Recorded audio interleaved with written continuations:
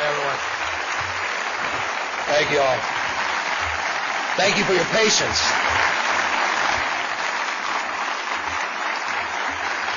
Thank you all very much for being here. Thank you very much. Thank you. Thank you very much. Welcome to San Francisco State. I want to thank every one of you for coming out today. And of course, as appropriate, I want to acknowledge the San Francisco Board of Supervisors that's here, all the members. In particular, I want to thank Supervisor Aaron Peskin, the President of the Board of Supervisors, for being here. Thank you. You know, Supervisor Peskin took on, just our luck, took on our fourth year of budget deficits this year, and we faced it together. And his good work with Supervisor Tom Amiano, head of the Budget Committee, their leadership allowed us to pass unanimously, when has this happened, unanimously, our budget. So I want to thank you both again for your outstanding leadership, making that happen, all your hard work. I'd also like to acknowledge the Treasurer of the City and County of San Francisco, Jose Cisneros, who's here. We thank you, Treasurer.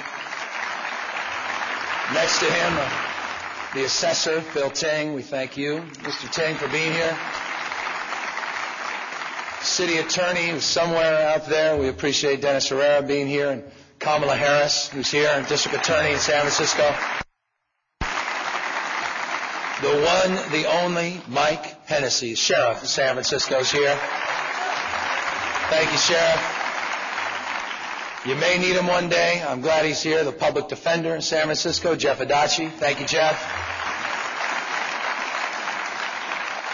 Former member of the San Francisco Board of Supervisors and now ascending to great heights in Sacramento, Assemblyman Mark Leno, who's here. Thank you, Mark, for coming here as well. Don't forget the Controller, Ed Harrington, San Francisco Controller, Ed Harrington. Thank you, Ed, for being here.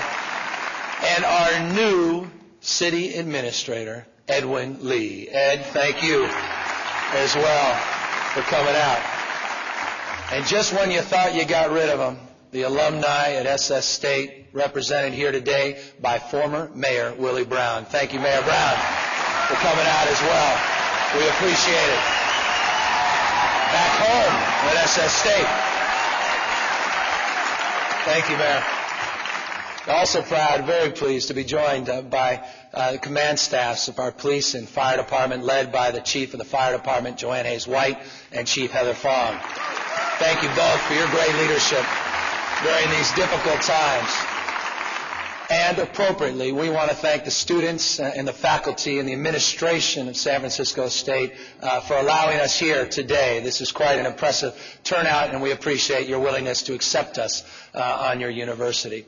You know, I know it's unorthodox, or at least I believe it to be reasonably unorthodox, to deliver a State of the City at a state university. But the choice this year was made with purpose. You know, it's on our university, community college, and high school campuses that the future is truly taking shape. It's here at San Francisco State's Biotechnology and Life Sciences Institute, at City College's Stem Cell Research Training Facility, and at Lincoln High School's Biotech Academy that San Franciscans are being trained to collaborate, to connect, and to compete in today's knowledge-based economy. Never has this collaboration and connection and the knowledge it generates been more important to our city, our state, and our nation and the world that we are trying to shape.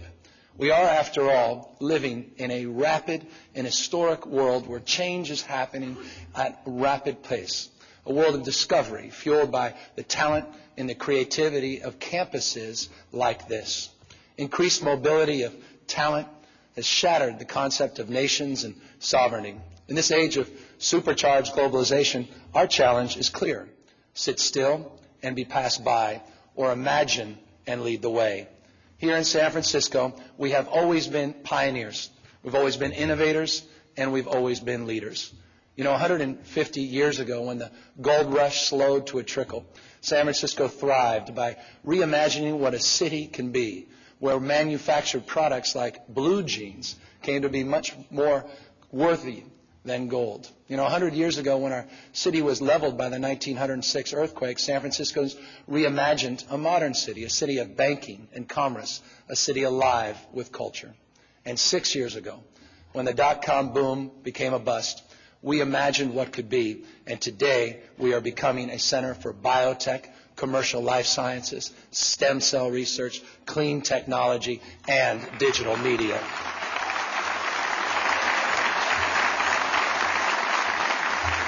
You know, this, of course, is not by accident. You know, we're San Franciscans. We've always been a city of dreamers, and we've always been a city of doers. We are steadfast in our refusal to accept the status quo when it's outlived its usefulness. We are firm. We are firm in our commitment to progress. When others would be content to retreat, we move forward. As we enter the centennial of our great quake that tested our resolve and revealed, most importantly, our strength of character, our city and our state and our nation are once again being tested. You know, just last month we bore witness to the collapse of another great American city, a city pushed to the brink of extinction by the failure, in many people's minds, of the federal government. At the same time, we have suffered steady attacks from two Republican administrations, one at the federal level and the state level, determined to hollow out all that we stand for. But we have stood united, beating back the attacks by holding true to our values of tolerance, our values of diversity and compassion. We are San Franciscans. And as San Franciscans, when others hide behind divisive ideology, we advance with common solutions. When others resort to despair, we choose hope. We're San Franciscans. And when others give up, we stand up for what we know is right. You know, as New Orleans sank, we did not sit idly by. We offered shelter and care to some 800 Katrina evacuees, and we sent 37 emergency personnel to assist the impacted area. Those personnel are here today. They just got back, and they deserve a big round of applause. We'd like to acknowledge them right here today in this audience. We thank you. We thank you for your good work, your sacrifice. We appreciate it. Everyone appreciates. There you are. Big round of applause. Thank you, guys. Thank you very much. They volunteered their time on their own. We appreciate your sacrifice. You know, just last year, just put this in perspective, last year alone, some 1.1 million Americans fell into poverty. In response, however, San Francisco, we created the first of its kind in the nation, a working families tax credit. We helped, last year alone, some 9,500 working families claim $2.2 million locally and leveraged an additional $20 million in federal tax credits. As Medicaid and Medicare are being assaulted, new budget just comes out from the president. They're talking about $35 billion in cuts in those two programs. We, in turn, in San Francisco, expanded our universal health care for all San Franciscans 0 to 25. No city in America can lay claim to that. No one has done that. And of course, as the assault continues, Governor Schwarzenegger been balancing his budget. He's been balancing his budget on the backs of cities and counties. Last year, cutting about $25 million in revenue that would have come to San Francisco. And of course, he cut funding to our public schools, affecting our own public school system by some $60 million. We, in turn, balanced our budget by protecting vital services, not by borrowing and spending, by making tough choices, and by making an historic investment. Simply has never happened in this city, and I imagine no city can lay claim to this, by transferring $30.6 million of city general fund into our public schools. That is impressive. After school programs, nurses, arts education. I believe this. I am proud. I mean this sincerely, ladies and gentlemen. I'm proud. It's never been more important to be a San Franciscan. We are unique. I think we are unique in our refusal to be defined or diminished by the divisive ideology of us versus them. More importantly, we're adamant about making tough decisions and ultimately by leading by example. San Francisco today is earning a foothold in these emerging and burgeoning industries like biotech, as I've mentioned, in life sciences, clean technology, in the digital media fields. And we're in the process, I believe, of reshaping the entire global economy right here in San Francisco. It's happening, just as an example, in Bayview Hunters Point, a symbol of the city that we once were, and now, increasingly, a symbol of what we are becoming. This remarkable site, this sprawling site that once employed in Bayview Hunters Point some 8,000 San Franciscans will soon become a center for clean technology. Strong tides, high winds, constant waves, abundant sunshine, combined with our highly educated workforce and academic resources, uniquely position Bayview Hunters Point and our city more broadly to become an international leader in this emerging industry. Clean tech is projected to create some 114,000 jobs statewide in the next 5 years and is one, I think, of the most significant economic opportunities for San Francisco today. We will create in the next few weeks a Clean Technology Advisory Council to advance the creation and the adoption and the use of clean technology in San Francisco.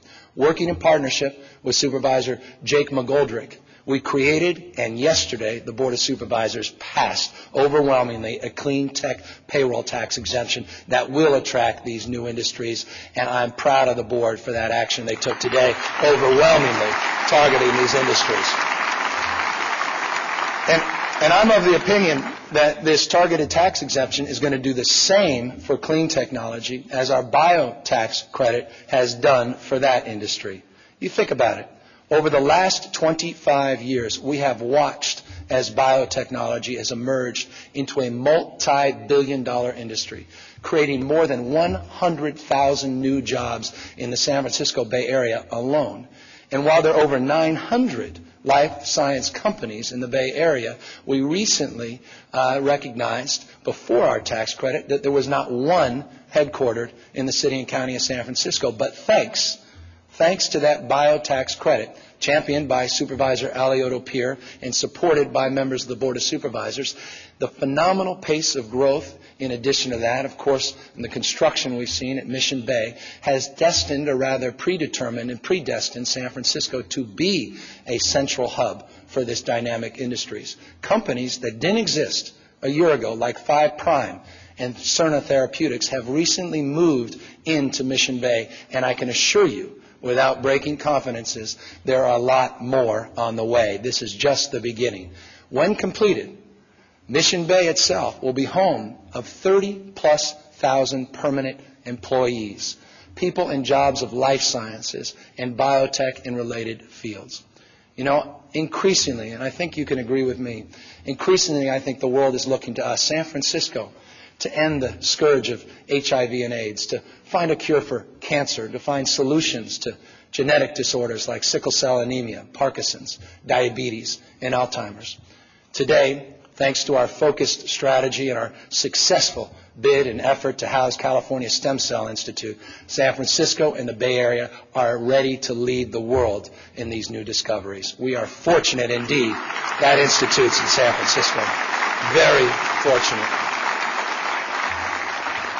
In addition, thanks to the work of our Digital Media Advisory Council, and that got a lot of attention, but thanks to their outstanding work, we're also poised to realize the incredible potential of companies that will soon rival the likes of Pixar and all of these other companies that are in the digital media world, positioning, I believe, quite confidently, positioning San Francisco to become the digital Hollywood. If you think I'm exaggerating, just consider what's happened with LucasArts. They've brought in 800,000+ square feet, headquartered in San Francisco. Consider what WildBrain is doing, and consider the announcement we had just a week ago with 300 new jobs through a company called Orphanage, all happening in San Francisco. And I can assure you, it's not when, it's a matter of immediacy and time that we will indeed become that digital Hollywood. We may already be there, and I think that's exciting for the prospects of this city and our future.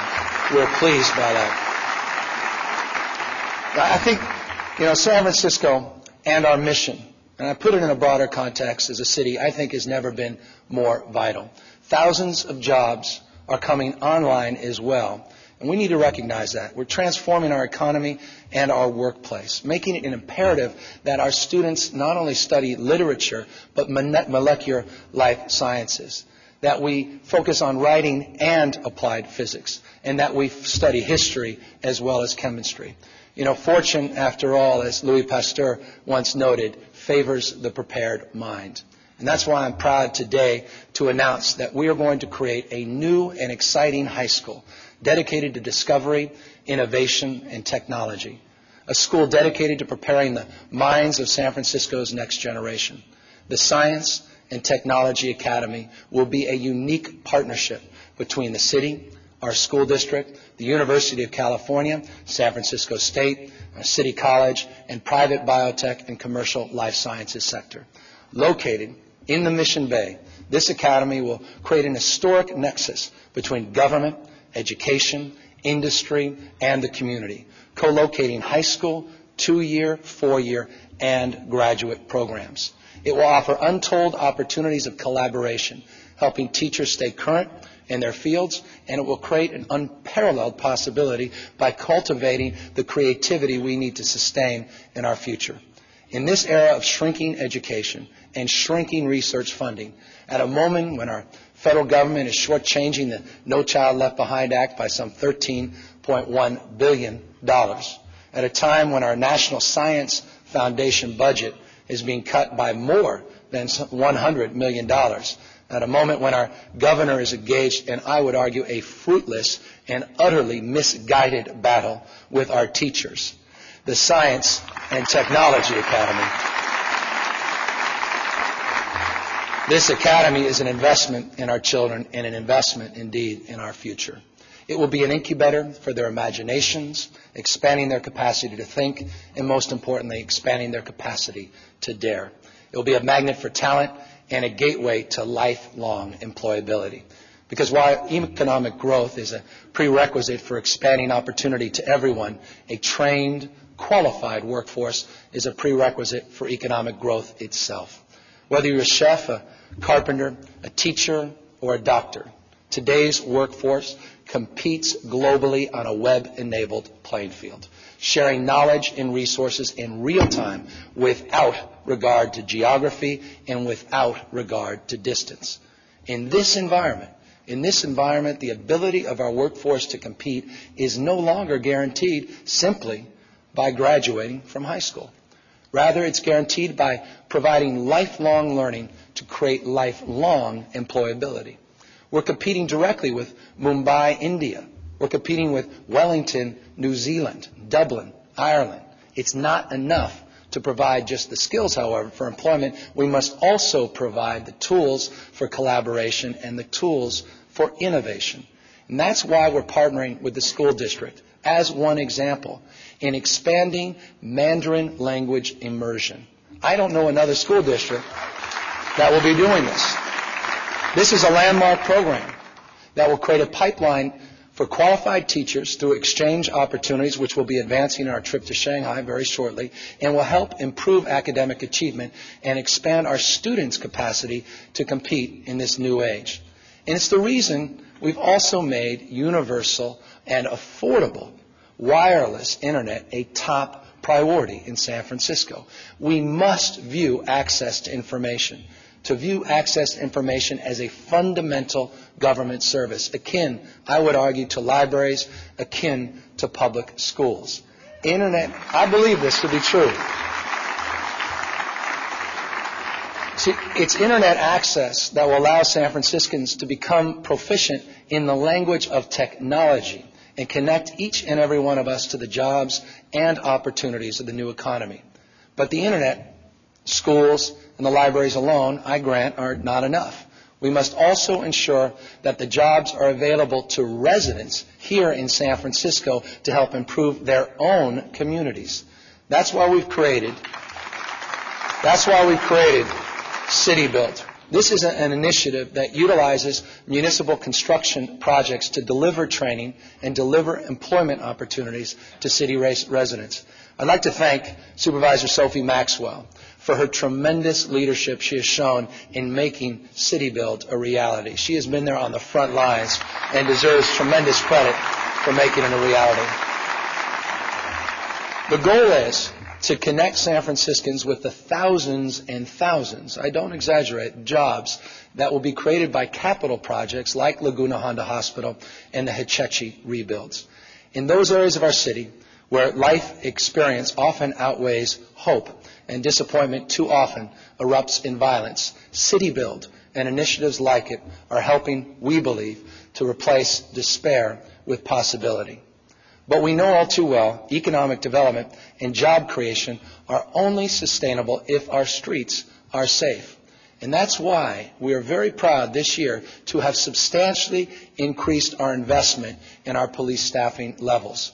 We will have trained, by the end of this fiscal year, over 220 new recruits. This is a record number of new police officers that will be accelerated in their training and returning to the streets.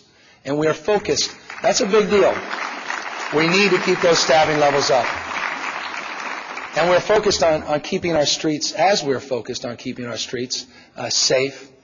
Today, we cannot lose sight, obviously, of the need to prepare for what might come tomorrow. We do not know when a disaster will strike, but we do, I think, all agree that we know a disaster will strike.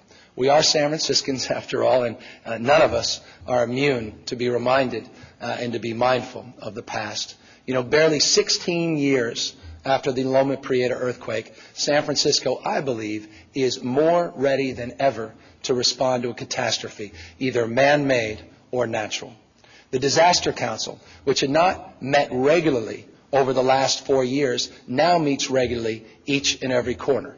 We have also secured some $83 million in federal Homeland Security grants, money that we will be using to expand our local and regional capacity to respond to emergency.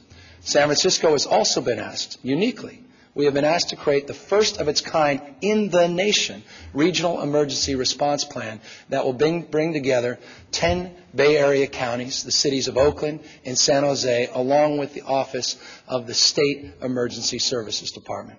Most notably, we have also updated our emergency operations plans for the first time in over a decade, and we've created a new secondary emergency operations plan. This document, which has never existed before, is the nuts and bolts of our emergency response. It establishes a comprehensive plan to deal with earthquakes as well as other catastrophic events. And we're putting it to the test, because the truth is, I think we can agree with this, that any emergency response plan is a living and working document. That's why our emergency services now conduct monthly tabletop and field exercises. For the first time ever, city and regional first responders are simulating disasters like we experienced in London and Madrid, and we're ensuring that our response is coordinated, fast, and more importantly, effective. And because we only truly can rely on ourselves to see us safely through any emergency, we also are going to create an urban search and rescue squad, led by professionals from the Fire Department, Department of Public Works, Department of Building Inspection. San Franciscans will now have an even greater ability to rescue residents trapped by a disaster. Whether it's an earthquake, tsunami, a terrorist attack, San Francisco's first responders, I believe, are ready to do their job. But San Franciscans must be ready too, especially within the first critical 72 hours following a disaster. So I ask every San Franciscan, are you ready? Do you have water? Do you have food, radio, flashlight, batteries that you need not only for yourself, but your roommates or perhaps your family? Do you have a first aid kit? Do your kids know what to do? And more importantly, where to go if an emergency hits? Do you have a carrier for your pet? Do you have essential prescriptions at your ready? I urge all San Franciscans, if you haven't done so, to go online to 72hours.org and to learn how to become emergency ready. While readiness kits are essential, there is another way, in addition to those, to be prepared for an emergency, and that's with our NERT program. You know, our neighborhood emergency response teams are a critical element in our ability to respond in a disaster. Currently, some 8,000 San Francisco residents are active NERT volunteers, trained and ready to help their families, neighbors safely through any emergency and event. Over the next several years, with the use of additional Homeland Security grants that have come in, we're going to expand this national and some would argue international model, increasing the number of NERT-ready San Franciscans by well in excess of 2,000. We want 10,000+ trained NERT volunteers. I want to applaud Supervisor Ma, who's been outstanding in her leadership on NERT, and for her support in finding creative ways to make sure that our residents and our neighbors are ready for emergencies. We're also going to expand. Thank you, Fiona. Thank you. We're also going to expand our alert or advanced level emergency response training to increase the number of neighborhood leaders trained and ready to assist other San Franciscans and first responders during a disaster. As both your mayor and as your neighbor, most importantly, I urge every San Franciscan to become NERT certified. Build your disaster kit and do everything within your power to become emergency ready. The city is doing its part. We need to do ours. Without a doubt, the catastrophe of Hurricane Katrina made clear the absolute necessity to do just this. But it also laid bare something that is, to me, incredibly insidious, and that is the catastrophe of American poverty. A catastrophe that we all know too well. There are places in our own city where streets are littered with blighted hope and littered with disappointment. Streets where violent crime remains unacceptably high. It is clear we cannot afford to wait for our national political leaders to find the will to address these problems. It is up to us to create new political paradigm that one will be tailored with possibilities of a new world but anchored in the reality of our communities. That's why in August we launched a new strategy of community policing called City Safe. We adopted a new approach to crime that focuses on the fundamentals of violence, most importantly the fundamentals that will focus our efforts on prevention, youth services, community development, job creation, all transformed with this new community policing strategy tailored to the specific needs of our unique neighborhoods. This new strategy places 2 community organizers, and it designates 2 police lieutenants in every district to work with residents to develop neighborhood-specific anti-violence action plans. Supervisor Ross Mirkarimi has been our ally, and I appreciate that, in our effort to make community policing a more effective tool in a fight against crime. And Supervisor Mirkarimi, you deserve credit for holding me accountable to making sure it's done in short order. These action plans will be a blueprint for a safer city, coordinating everything from job training and placement to education and street lighting improvements to expanded police presence in targeted areas throughout our city.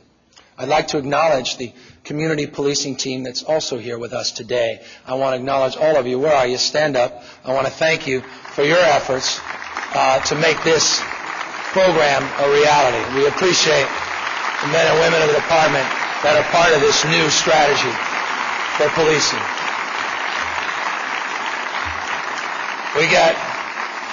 We have high expectations, let me assure you. We all have high expectations of you, but we also have every confidence that you're going to meet, and we anticipate exceed them. This team's on the street and will be in the community every single day, working in particular to connect our at-risk youth with education and economic opportunities to help build their future. However, we must also bear an equal responsibility to our youth already in trouble. This year will be the year we finally reform Log Cabin Ranch to create a model A model for rehabilitation that educates youth and provides long-term support for our children to make and to provide a new beginning. As part of our goal of redirecting our juvenile population away from the California Youth Authority, we are also this year will explore the development of Hidden Valley Ranch as a possible regional CYA. We will also continue in our search, never-ending effort to find innovative solutions to the problems of crime and violence. You know, just today marks the end of a 90-day trial period for the Western Addition safety cameras. And the data, I confess with some objectivity, is quite encouraging. Initial figures show that these cameras contributed to a drop in crime of some 32% at the corners of Eddy and Buchanan. Assaults, robberies, burglaries are all down when compared to this time last year. In response to this early data, and at the request of the community, we are committed to placing additional public safety cameras in high-crime areas in the Mission, Hunters Point, and the Bayview. These cameras will go up under the same auspices that our original cameras went up. That is, for 90 days only. They will be assessed for effectiveness and community support before we ever determine and ever consider extending them on a permanent basis. I acknowledge that we cannot defeat poverty or crime with a single camera or a single program. We can, however, create lasting, invisible achievements that will sustain the expectation that each year will bring greater opportunity than the last. That's why we've created the Communities of Opportunity, to rethink and retool the way the city delivers services in partnership with CBOs and in partnership with residents. It empowers one lead agency to effect change with the freedom and the capacity to do what is right for the community. Instead of City Hall telling residents what they need, Communities of Opportunity puts the decision-making in the hands of real people living in the community. Under the leadership of the residents of Alice Griffith, this is where the pilot began. We are in the process of creating a parent university. We've expanded already the daycare capacity in that housing authority project. We've resurfaced the streets. We've planted greenery. We've refurbished the housing, and we've built a new opportunity center. Their residents are able to find training connected to real jobs, access to the Working Families Tax Credit and health care, and learn how to build assets. And I believe that's the key. Because whether you're living in Alice Griffith, whether you're living in Bernal Heights, the Sunset, or the Richmond, it's jobs and asset building that will erase poverty and ease the burden of working families and the middle class. For our working families, the equation is quite simple. A stable, high-paying job makes it possible to build assets, and assets make it possible to buy a home and raise a family in our city. These are the fundamentals for making San Francisco a family-friendly city. A goal not only for this administration, but something I believe we're making steady progress towards. Think about it. This is amazing. Unemployment is down some 30% in San Francisco in the last 21 months. Over 8,000 new jobs have been created in the city since 2004. We're experiencing a 5.1% increase in sales tax revenue. More people are visiting us through our international airport, and in spite of the labor strife, we're seeing increase in hotel occupancy and average daily rates. And over 36, this is amazing, 36 companies have relocated their headquarters to the city and county of San Francisco, 19 in just the last 9 months. That's remarkable. I can say this.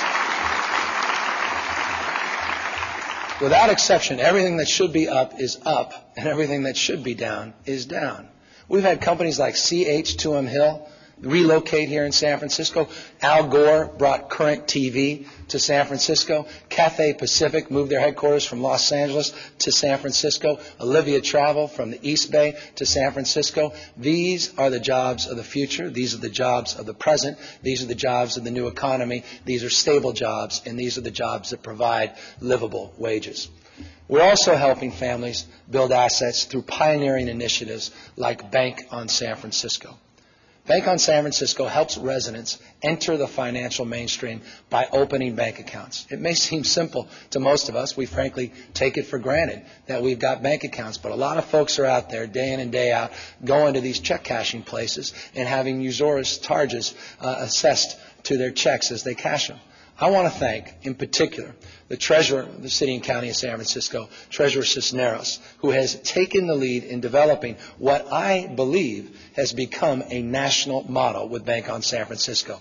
Treasurer, we appreciate your outstanding leadership on this. You delivered. You have delivered.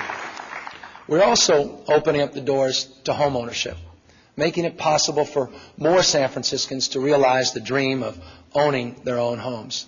Working very closely with Supervisor Sean Ellsburn, a champion of home ownership, we've established Home 15-5, setting a goal to build 15,000 new units of housing over the next 5 years. It's an ambitious goal, I grant, particularly when you consider that during the 1990s, housing production was just over 1,000 units on an annual basis, or just over 10,000 for the entire decade. We have set a goal that we can and that we must achieve. Over the next 5 years, we will see the construction, I'm convinced of this, of more than 3,000 housing units each and every year, the highest level housing construction in our city's history. Those are numbers, I'm not exaggerating when I say these are numbers we haven't seen since post-Reconstruction 1906. We're going to make that happen. And in turn, we're going to create 25,000 new jobs and generate some $4.8 billion in new construction activity. Those are not bad numbers.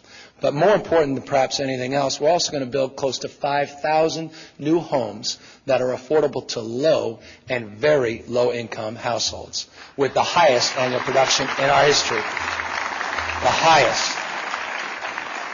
We are also going to be making lasting investments in our neighborhood plans. You know, across the city, we're collaborating with San Franciscans to make a more livable and more family-friendly city. Plans for the Market Octavia area, Balboa Park, and the Central Waterfront are finally nearing completion. And this fall, we will begin work on the Geary Corridor, Glen Park, and Visitation Valley plans. The last 12 months, we've completed plans for the Trans-Bay area, Rincon Hill, and the mid-market areas, making available opportunities for construction of thousands of new housing units and the enormous community benefits that come with them. And next year, finally, because of the leadership of Nancy Pelosi, of former Mayor Willie Brown, the 3rd Street Light Rail will be complete. It's taken time. Furthering our commitment in making San Francisco a transit-friendly city, and, of course, greatly expanding Muni's capacity to get San Franciscans where they need to increasingly go, and that's to and from the southeast sector of San Francisco. You know, anchored by new housing and revitalized economic corridors, brightened by open space and parks, both walkable and accessible to transit, notable for public art and smart design, these plans will set a new standard of livability in San Francisco, one that includes such tangible abstracts as architectural excellence and architectural design. Because this time, now, the time has come to advance architecture and urban design that elevates civic pride and inspires the imagination.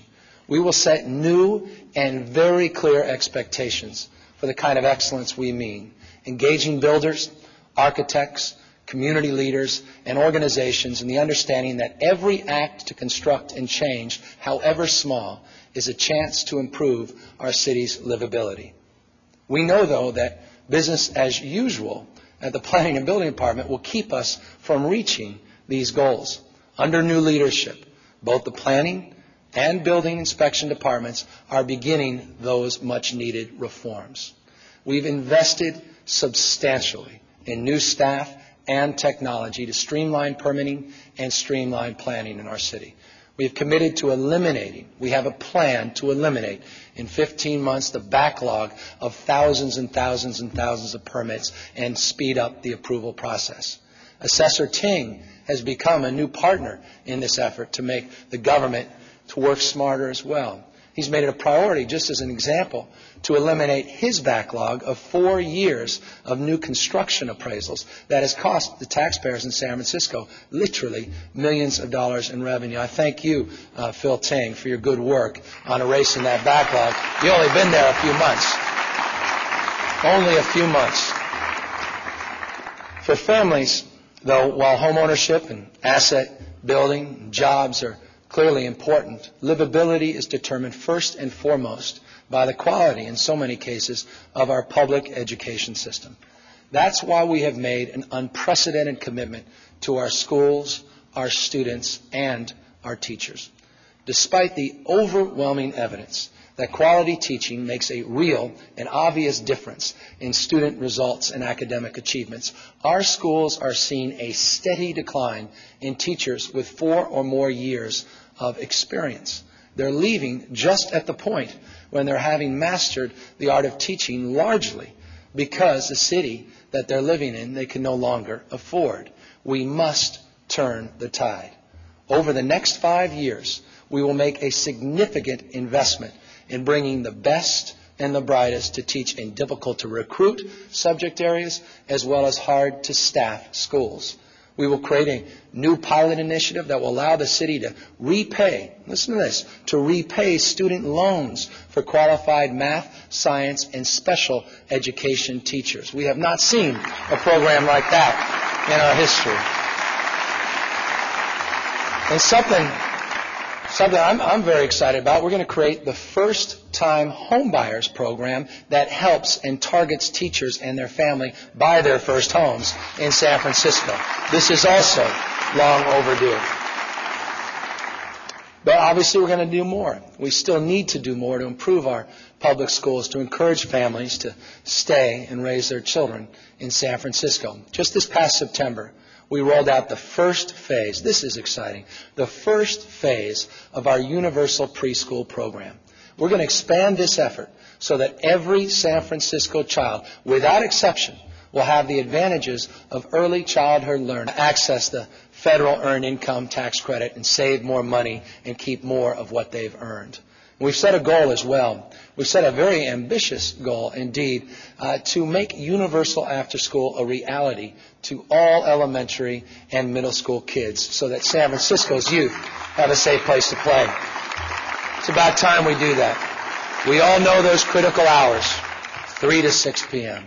And we're going to launch an information and referral website. We've been working on this, Margaret Brocken and others, been working on this for some time, an information and referral website that's created by parents, for parents, to better connect these families and parents to the incredible, and I will reinforce, the incredible resources and services that are available to families in our city. And we're going to do more. I understand the importance of this.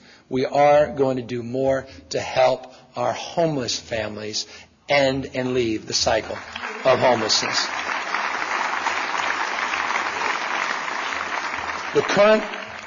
The current homeless family system of care helps families only after they're in crisis. It's a backwards approach that has resulted in extraordinarily high costs and unequal returns.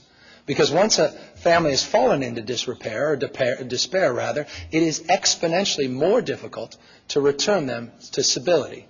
This system must be reformed. We will apply the same innovative housing-first approach to our homeless family that has provided 1,025 homeless adults with a place to call home in the last 15 months. Let me repeat that, 1,025. That's remarkable. And has also helped create over 1,592 units of new permanent supportive housing. We had a 10-year goal to create 3,000 new supportive housing units for homeless families, a 10-year goal that we launched 1 year ago. We're already halfway or close to halfway to that goal in just the first year. And I just want to acknowledge and thank the supervisors that have been working diligently behind the scenes on this. Of course, Angela Alioto has just been extraordinary, and there's never a day where Bevan Dufty, Supervisor Dufty, is not knocking on my door to hold me accountable to get this moving as well. And we thank you, Supervisor Dufty. You know, Housing First will help, undoubtedly will help open the door to permanency for families, I think, just as it is done for single adults. In the next year, we're going to refocus the homeless family system to help our poorest families find stability by expanding as well eviction prevention programs and augmenting our rental housing fund. We've got to stop the eviction of so many of our families. Family homelessness is quite different than single adult homelessness. We recognize that, and we're finally going to do something about that. We also recognize that having a home, in the broader sense, goes beyond just having four walls and a roof. It's about being part of a neighborhood and about being part of a larger community. That's why we are shaping a new urban environment in San Francisco, creating a city rich with public art, green spaces, clean streets, and community gardens. We're tapping our creative best to create a more livable city. We've broken ground on a new Academy of Sciences that will meet the world's highest standards for green building design. We've completed, yes, finally, we have completed the new Octavia Boulevard, transforming, long overdue, transforming that elevated freeway into a greenway anchored by a vibrant new park. We've opened the new DeYoung Museum just recently. Already, the DeYoung has become an international architectural icon. And we have inspired a renaissance, quietly inspired a renaissance of public art that can be experienced, you know this, can be experienced now at over 200 sites across the city. Like the David Best sculpture at Hayes Green, or Michael Christian's ambitious new work called Flock. Get ready for this. That will be coming in front of our City Hall and the Civic Center in just about 30 days. This will be audacious. This will generate some controversy, and I'm looking forward to it, as that's the point of public art. Bring back the foot, Mayor Brown.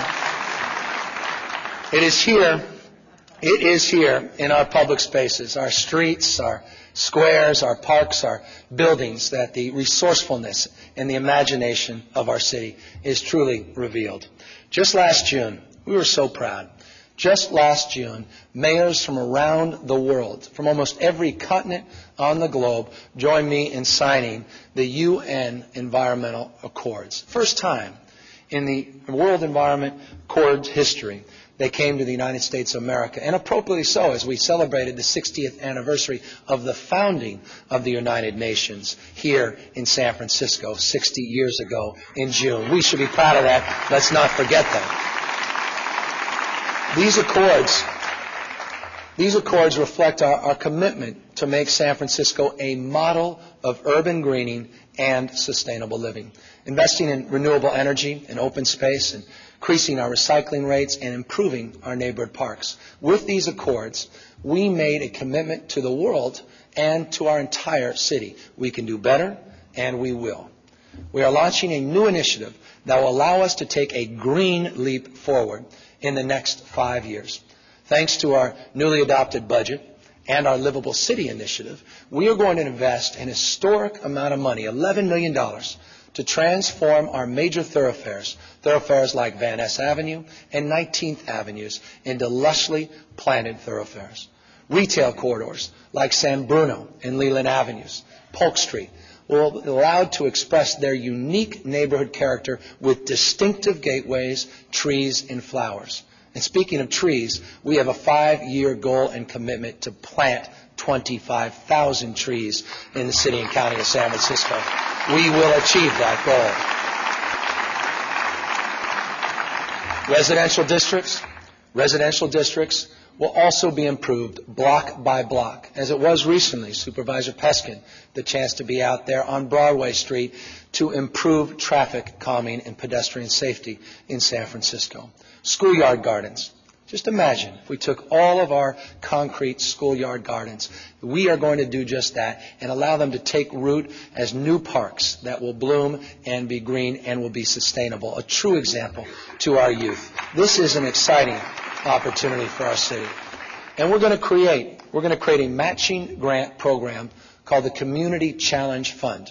This will allow us to encourage neighborhoods to partner with the city and transform unused public lands, median strips and sidewalks into landscaped, friendly green spaces. And this spring, finally, we will shut down the polluting Hunters Point power plant for good. It is coming down. Decades of promises. That plant will be shut. Finally. And we'll get to that Potrero plant shortly thereafter. We're also going to expand. This has been a big success for us. We're also going to expand our community benefits districts to include 6 new neighborhoods, further expanding on this proven grassroots economic development tool. 5 communities, led by the good work of members of the San Francisco supervisors, have already been adopted. People are enthusiastic about these CBDs, and they truly can promise, I think, and deliver on really revitalizing these neighborhoods. We're also going to be introducing, I'm excited as well about this, a landmark Better Streets ordinance that sets out comprehensive standards for landscaping and street design. I look forward to working with the supervisors to share this vision and to make it a reality for our city. This comes from a lot of focus and energy looking at best practices across this country, and notably in Chicago, which has truly been transformed from an industrial age city to a truly shining city without a hill, but apparently on a hill. We as well know that greening is just one part of making our city more livable. We have that Livable City initiative that's also going to make San Francisco a leader in green building design, setting the highest standards of efficiency and sustainability for new developments.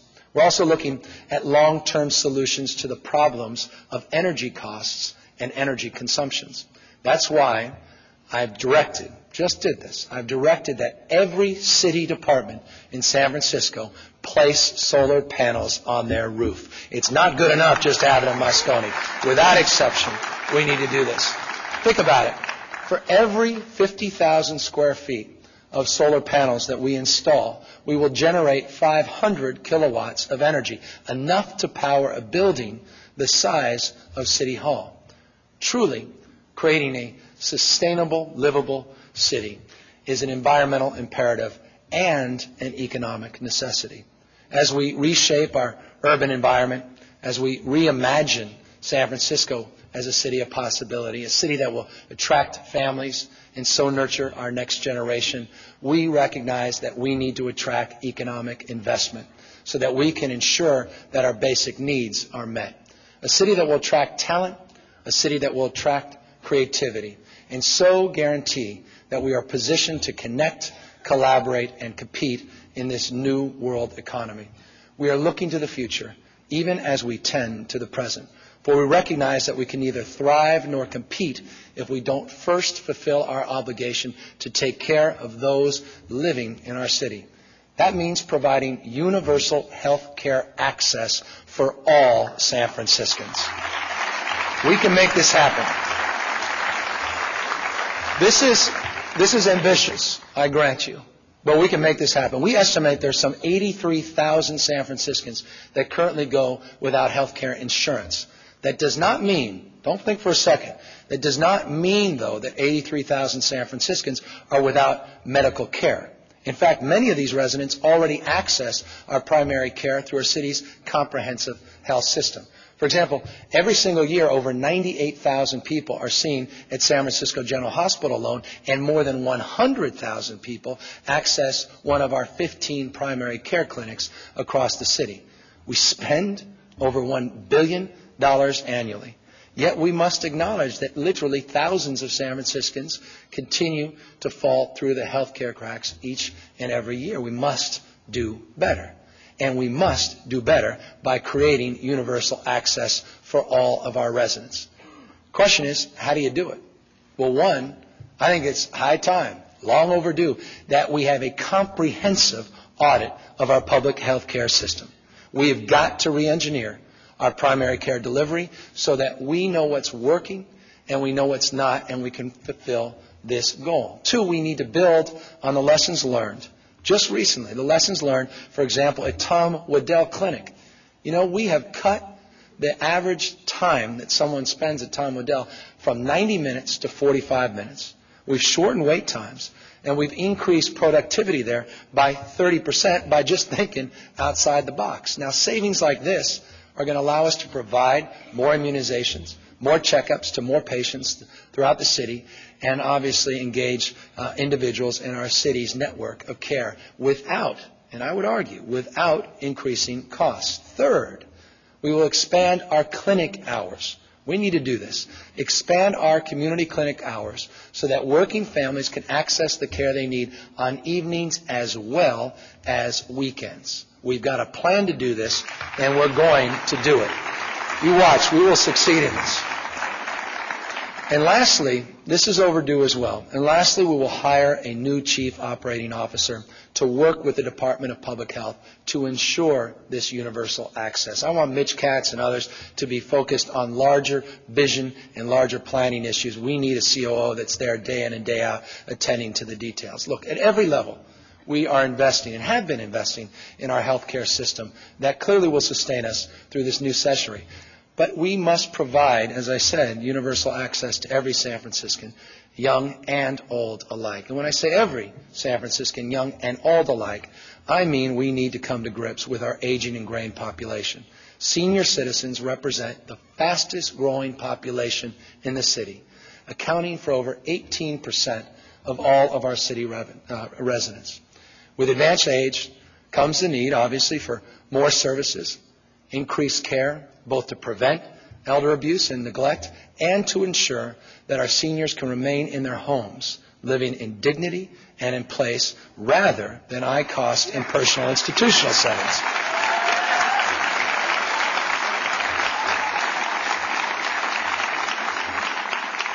To make this possible, however, we need to create a new long-term care coordinating position in city government to ensure that our seniors have access to the full array of living and care options.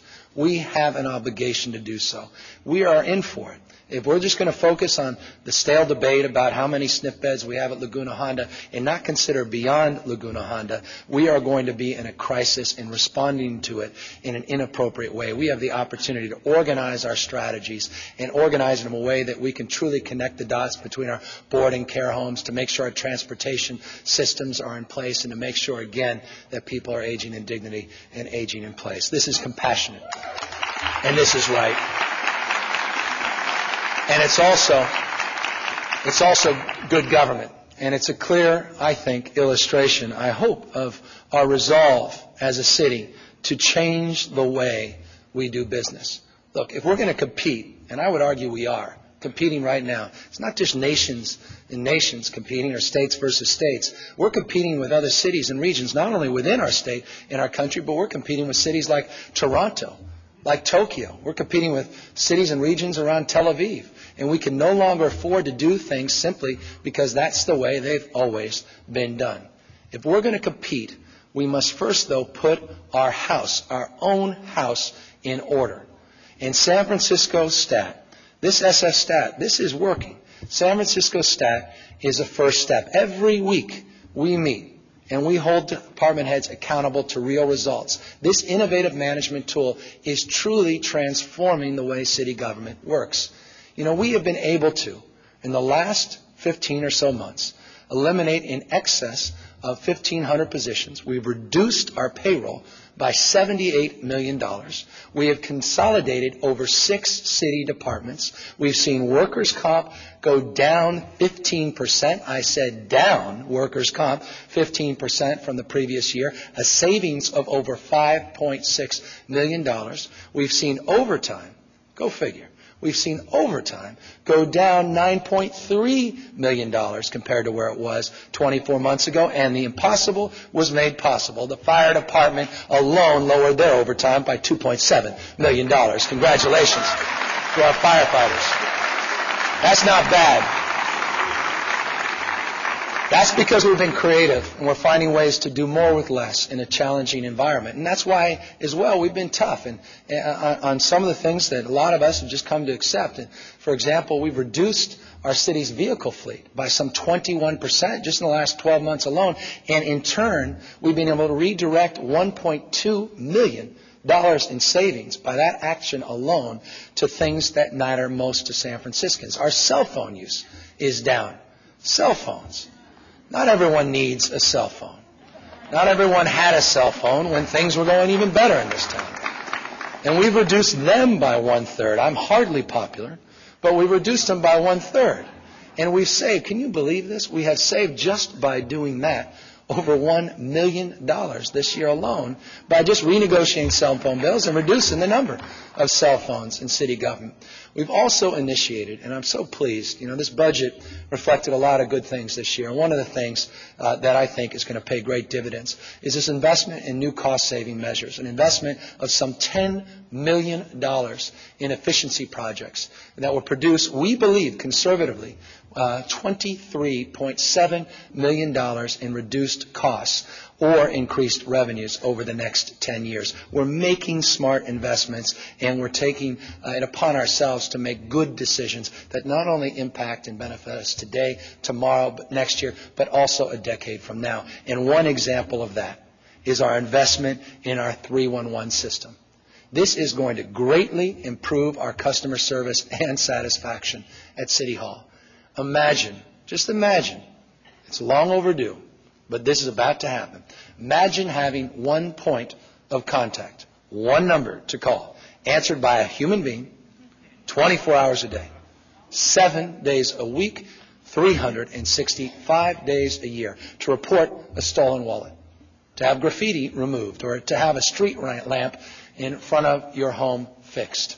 311, I assure you, I promise you, will revolutionize the way this city does business, making City Hall instantaneously accessible and, I would argue, much more accountable. Throw out those 1,000+ phone numbers. Just remember 2, 911 and 311 for everything else. It's on its way, and it's a big deal for this city.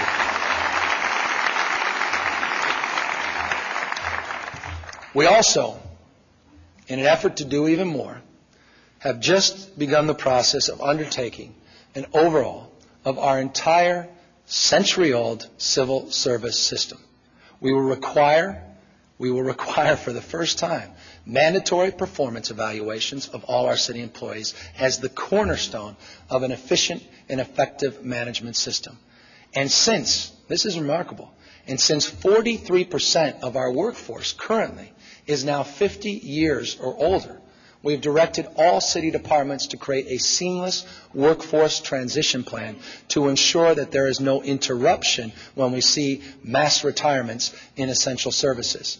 We're also going to simplify the civil service rules that currently compromise, I'm not exaggerating, that currently compromise 4 encyclopedia-sized volumes of regulations. These old rules relied on, for example, a very cumbersome hiring process. Do you know, forget firing people, do you know that it could take a city department up to 1 year to hire a qualified candidate to do their job?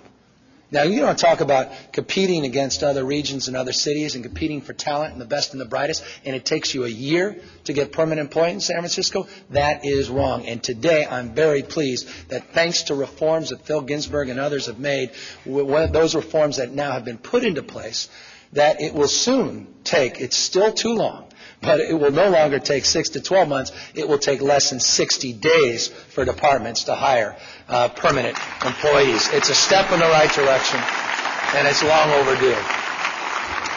Like I said, we cannot afford business as usual. And make no mistake about this. I want to make this clear. I am firmly committed to reforming city government and firmly committed to advancing our efforts in a collaborative way, a spirit of us, not versus them, about working together with all our civil service representatives, our labor unions, to reform our Civil Service Commission and system. Now, with that, across the board, I would argue that we, as we are challenged in this new age, are beginning to challenge ourselves to respond to these new challenges. We, I think, in this city, objectively, have become more nimble. We've become more flexible.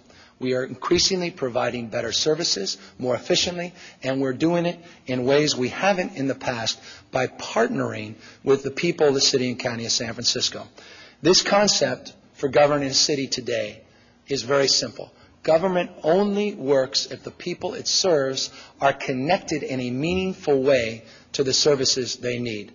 That's why, and any of you have witnessed this, that's why Project Homeless Connect has proven such an effective solution, a solution that we see in action each and every month at the Bill Graham Civic Auditorium. Since we started Project Homeless Connect in October of last year, some 11,000 San Franciscans have volunteered their time to help connect over 5,000 homeless individuals with food and medical care and other vital assistance.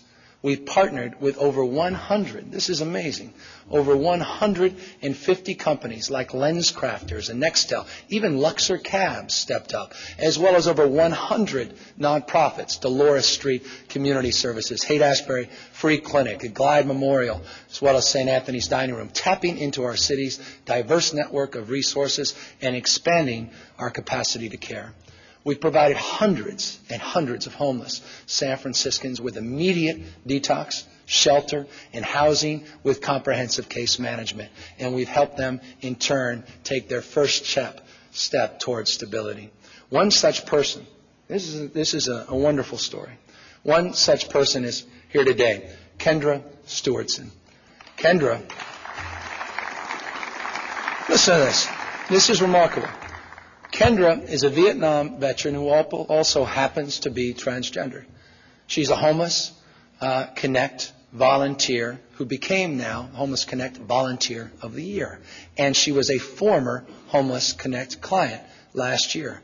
In fact, last December, a Connect volunteer found Kendra lying in the doorway on Larkin Street. She agreed, reluctantly, to go to a linkage station. She was given lunch, a checkup, and housing right away. And that's when Kendra started to turn her life around.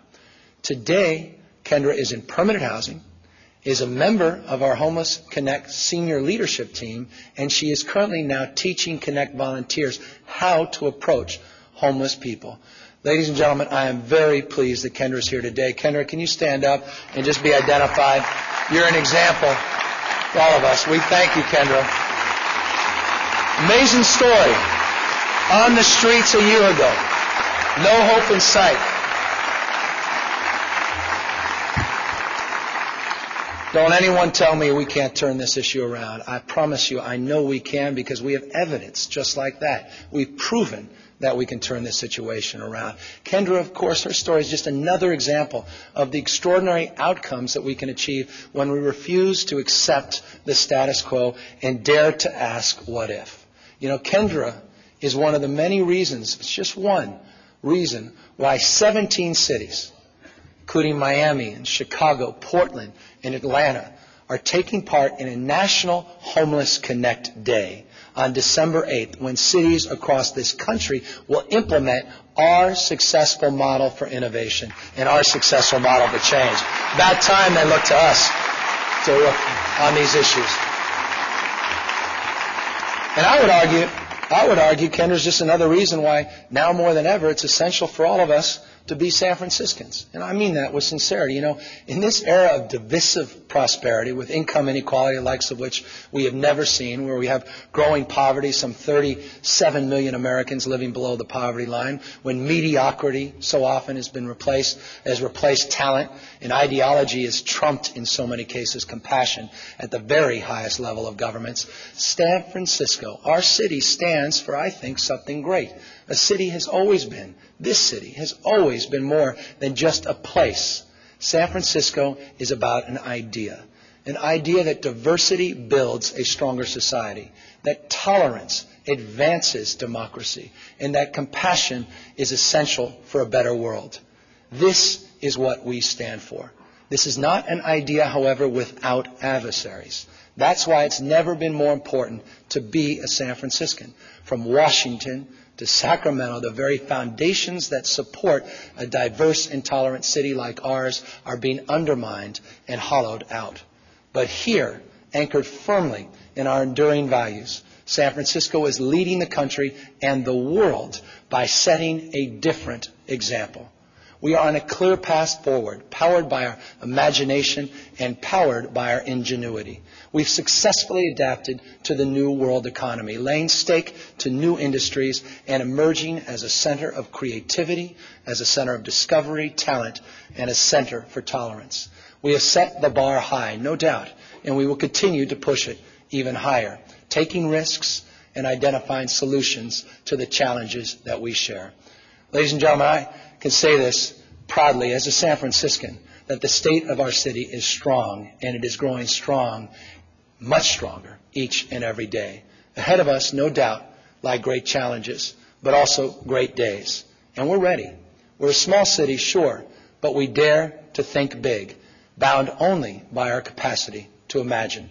In these times when the very idea of a city like ours is under attack, I offer a vision, not for a hollow city, but for a whole city. And I ask each and every one of you to join me as we embark on a shared voyage of possibility. Thank you all very much for being here. Thank you for your attendance. Thanks for making San Francisco such a special place. Thank you. Thank you.